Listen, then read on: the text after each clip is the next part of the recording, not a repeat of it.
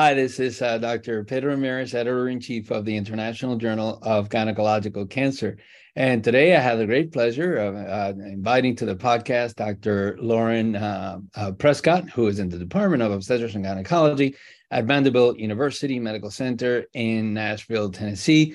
Lauren was also one of our former fellows here at MD Anderson. So it is obviously great to see you and great to have this discussion. The topic of this discussion is going to be on a recently published manuscript titled Transfusion Use and Effect on Progression-Free Overall Survival and Quality of Life in Upfront Treatment of Advanced Epithelial Ovarian Cancer, Evaluation of the European Organization for Research and Treatment, the EORTC 55971 cohort study. So, Lauren, thank you so much. It's great to see you. Thank you for joining us on this podcast. And once again, congratulations on this publication. Thank you, Dr. Ramirez. Great to be here. I'm back in the hot seat, like fellowship. And great. And by the way, you don't have to call me Dr. Ramirez anymore. So, Lauren, obviously, this is a really interesting topic. And of course, we do have background in the literature with regards to the use of perioperative blood transfusions in the setting of cytoreductive surgery in ovarian cancer. And there's been some proposals with regards to the potential adverse events and that occur as a result of blood transfusion, including also potentially an impact on cancer recurrence. So I think this is a really great topic for our discussion. And I wanted to start to hear from you as to why perioperative blood transfusions are an important factor to consider in the management of patients with advanced ovarian cancer.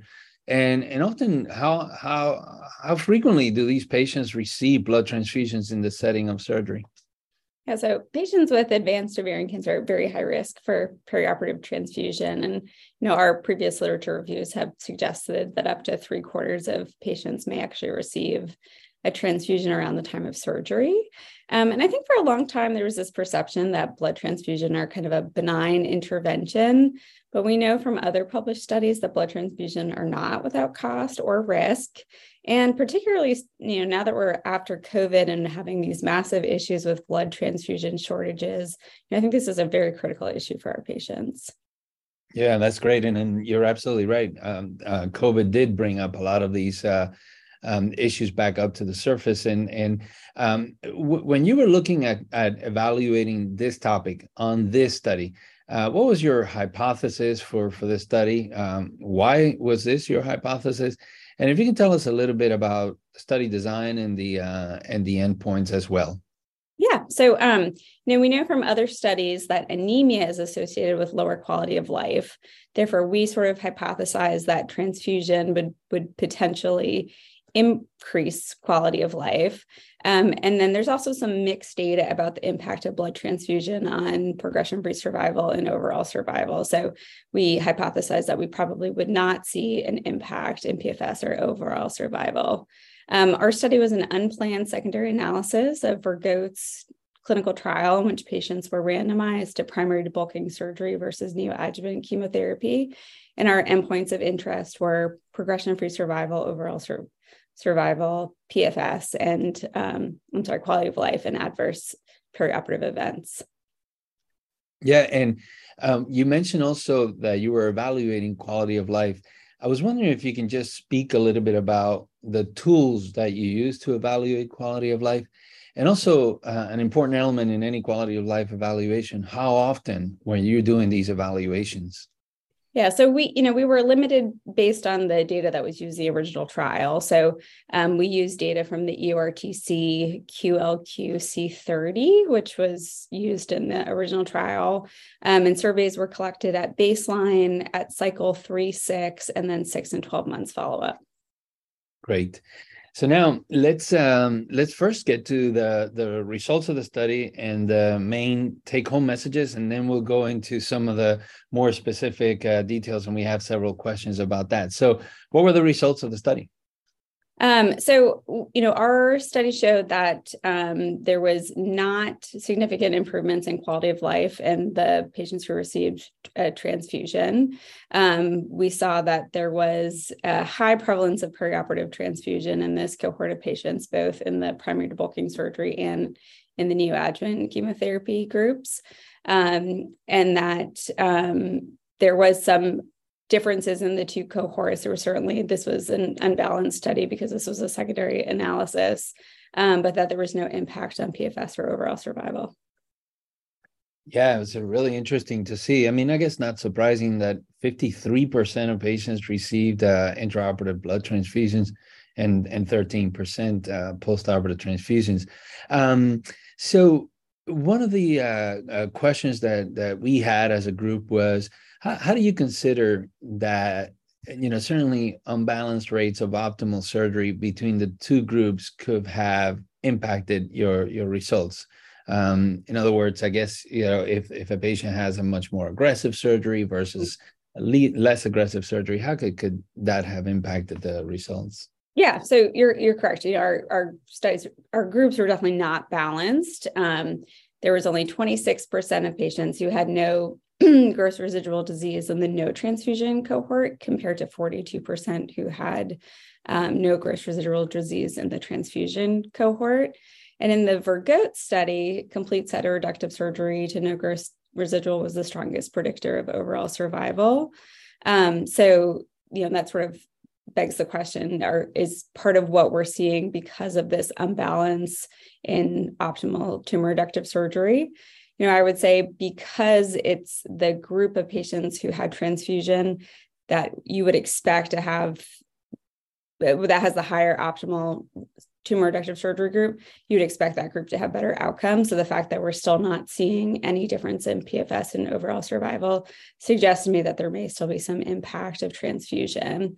But to account for this difference, we did do a multivariate analysis looking at just those patients that had optimal tumor reductive surgery. And so in just the patients who had optimal tumor reductive surgery, in the univariable analysis, transfusion was associated with worse overall survival, but that difference did not persist into the multivariate analysis. So, since patients who have optimal surgery are more likely to have better oncologic outcomes, it's possible there's a detrimental effect of transfusion that we're just not seeing because of the unbalanced nature of our two groups. Yeah, that's really well put. Thank you for explaining that. Lauren, one of the other things also I wanted to talk about, and I'm curious with regards to, you certainly, you mentioned that transfusions, and the literature tells us that transfusions are associated with higher rates of complications. And I was curious, what sort of complications did you encounter? And also, you mentioned something called transfusion-related immunomodulation. Can you tell us what that is? Sure. So we had looked at venous thromboembolism events, cardiac arrhythmias, hypotension, infection, as well as mortality. Those seem to be most of the complications that have been reported on in previous studies that seem to be impacted by transfusion. And the proposed mechanism of these transfusion-associated adverse events has been attributed to alterations in the immune system.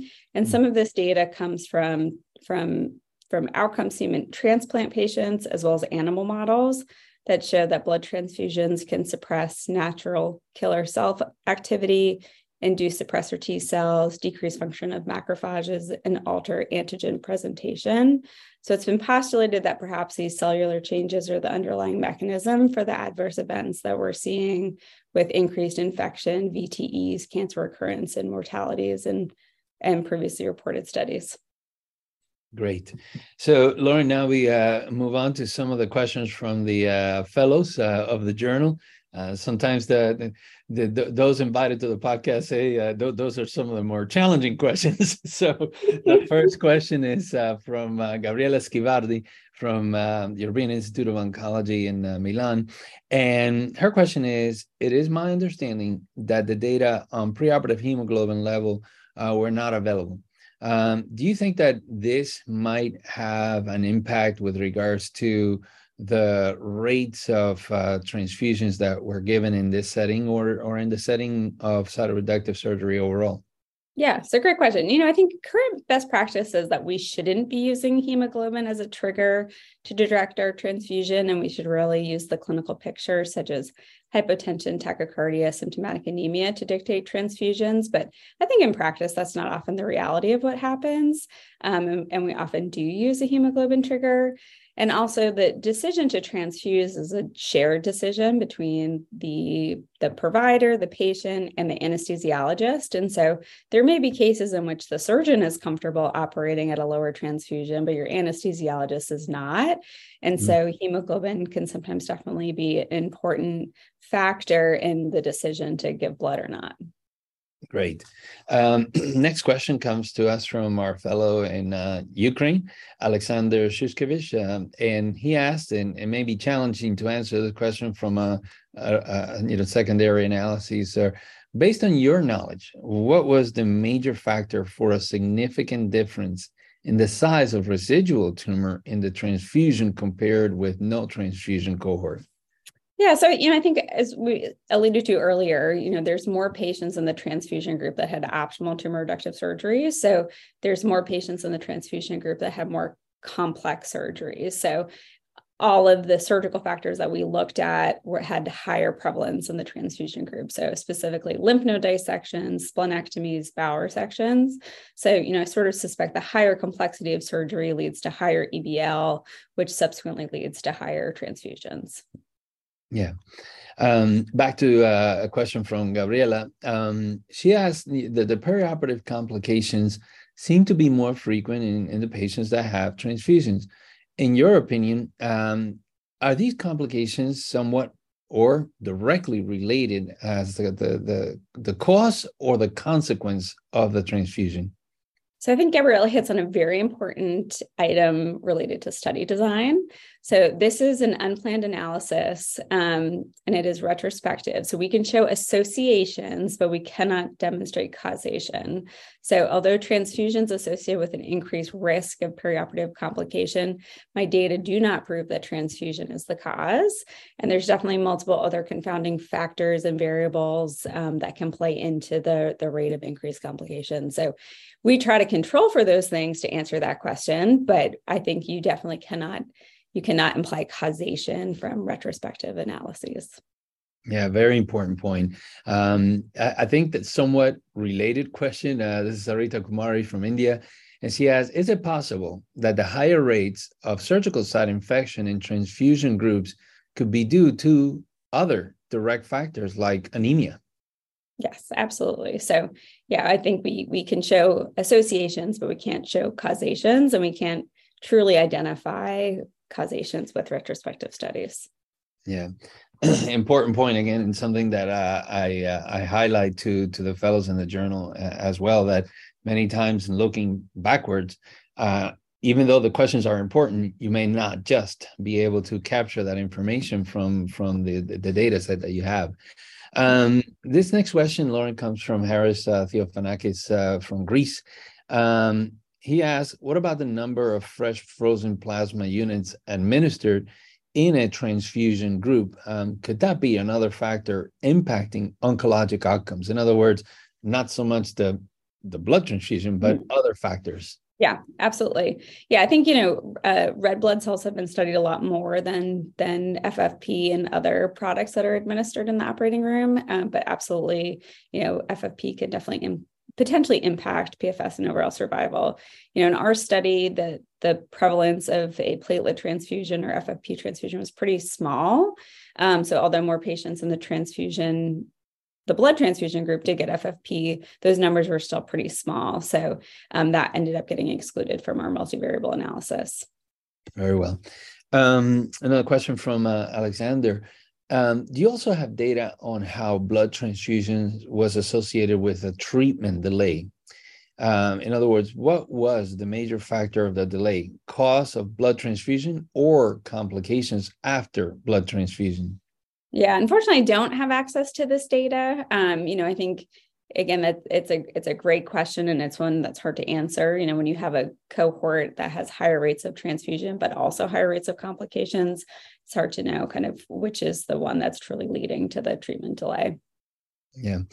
And then I think, Sarita, the next question asks something that we routinely ask our guests for the podcast, and she refers to the fact that given the retrospective nature of this evaluation and some of the missing details about transfusions like hemoglobin, blood loss, anticoagulation, the number of transfusions given, how can we apply the results of this study to our clinical practice? In other words, after you completed this study, how do you apply this in your own practice? Yeah.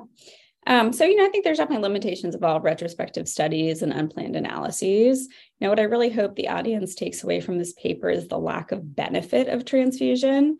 So whether or not you truly believe our increased rate of complications or the no impact on PFS or overall survival, what I'm showing you is that there's actually no benefit. There's no improvement in quality of life. We're not seeing any other benefits in this manuscript. So, my goal was to kind of question the dogma of traditional practice that more is better and transfusions aren't harmful. So what I hope the clinician reading this paper, next time that they need to transfuse somebody, maybe they pause and question whether it's truly beneficial and warranted. Yeah. And I think also probably gives you a little bit more force to have that discussion with the anesthesiologist. Yeah. So, Lauren, as a last question to the podcast, this one's actually from Arthur Shu. Multiple publications show that blood transfusions should be scrutinized, and you just mentioned that. Can you share with us, how do we in our own hospitals improve blood transfusion programs? Perhaps how do we implement quality improvement programs to hopefully avert some of these complications? So I'll give you a little historical context. So when I did my residency, I trained at an institution that had a very sort of robust restrictive transfusion program. And so we had decision support. It was sort of embedded in the culture that blood is potentially harmful. And so when I went to fellowship, I went to an institution that had a very, very different culture and different climate. And I'm sure Dr. Ramirez remembers me as a young fellow, sort of wanting to impart my ways in a group of 26 GYN oncologists that had been practicing a certain way for a very long period of time. And so, some of the initial feedback that I got was there's not enough data in GYN oncology to say that transfusions are harmful and that we should change our practice. And so I've really sort of set out over the last 8 years trying to provide some of that data so that I could convince people that perhaps we should rethink how we practice. So that was really great advice that I was given of, if you believe something, but the data is not out there, then you need to find a way to get that data out there. So, part of sort of doing a quality improvement project is one, getting a sense of what your home institution, what the culture is like and what the problems are there. And so I would say if anybody is sort of interested in taking this on, look at your own data. There's now a lot of data out there about what the national transfusion rates are. Where does your institution lie? Are you guys way above that? Are you in par with that? Do you have a problem? And then if you do have a problem, get a multidisciplinary team together. And, we published on our quality improvement project at Anderson. The Mayo has also published on a similar restrictive transfusion protocol in GYN oncology. And then build this multidisciplinary team, kind of look at your data over and over again, do these PDSA cycles, and see if you can kind of impact change, and be patient because it often can take a very long time. Lauren Prescott, such a pleasure to speak with you. Thank you for that mentoring advice that you gave as well in your closing remarks. Really, again, absolutely pleasure to speak with you to discuss this topic. Thank you for submitting the manuscript to our journal. Thank you for your time in this discussion. And we look forward to further discussions. Thank you for having me. Appreciate it.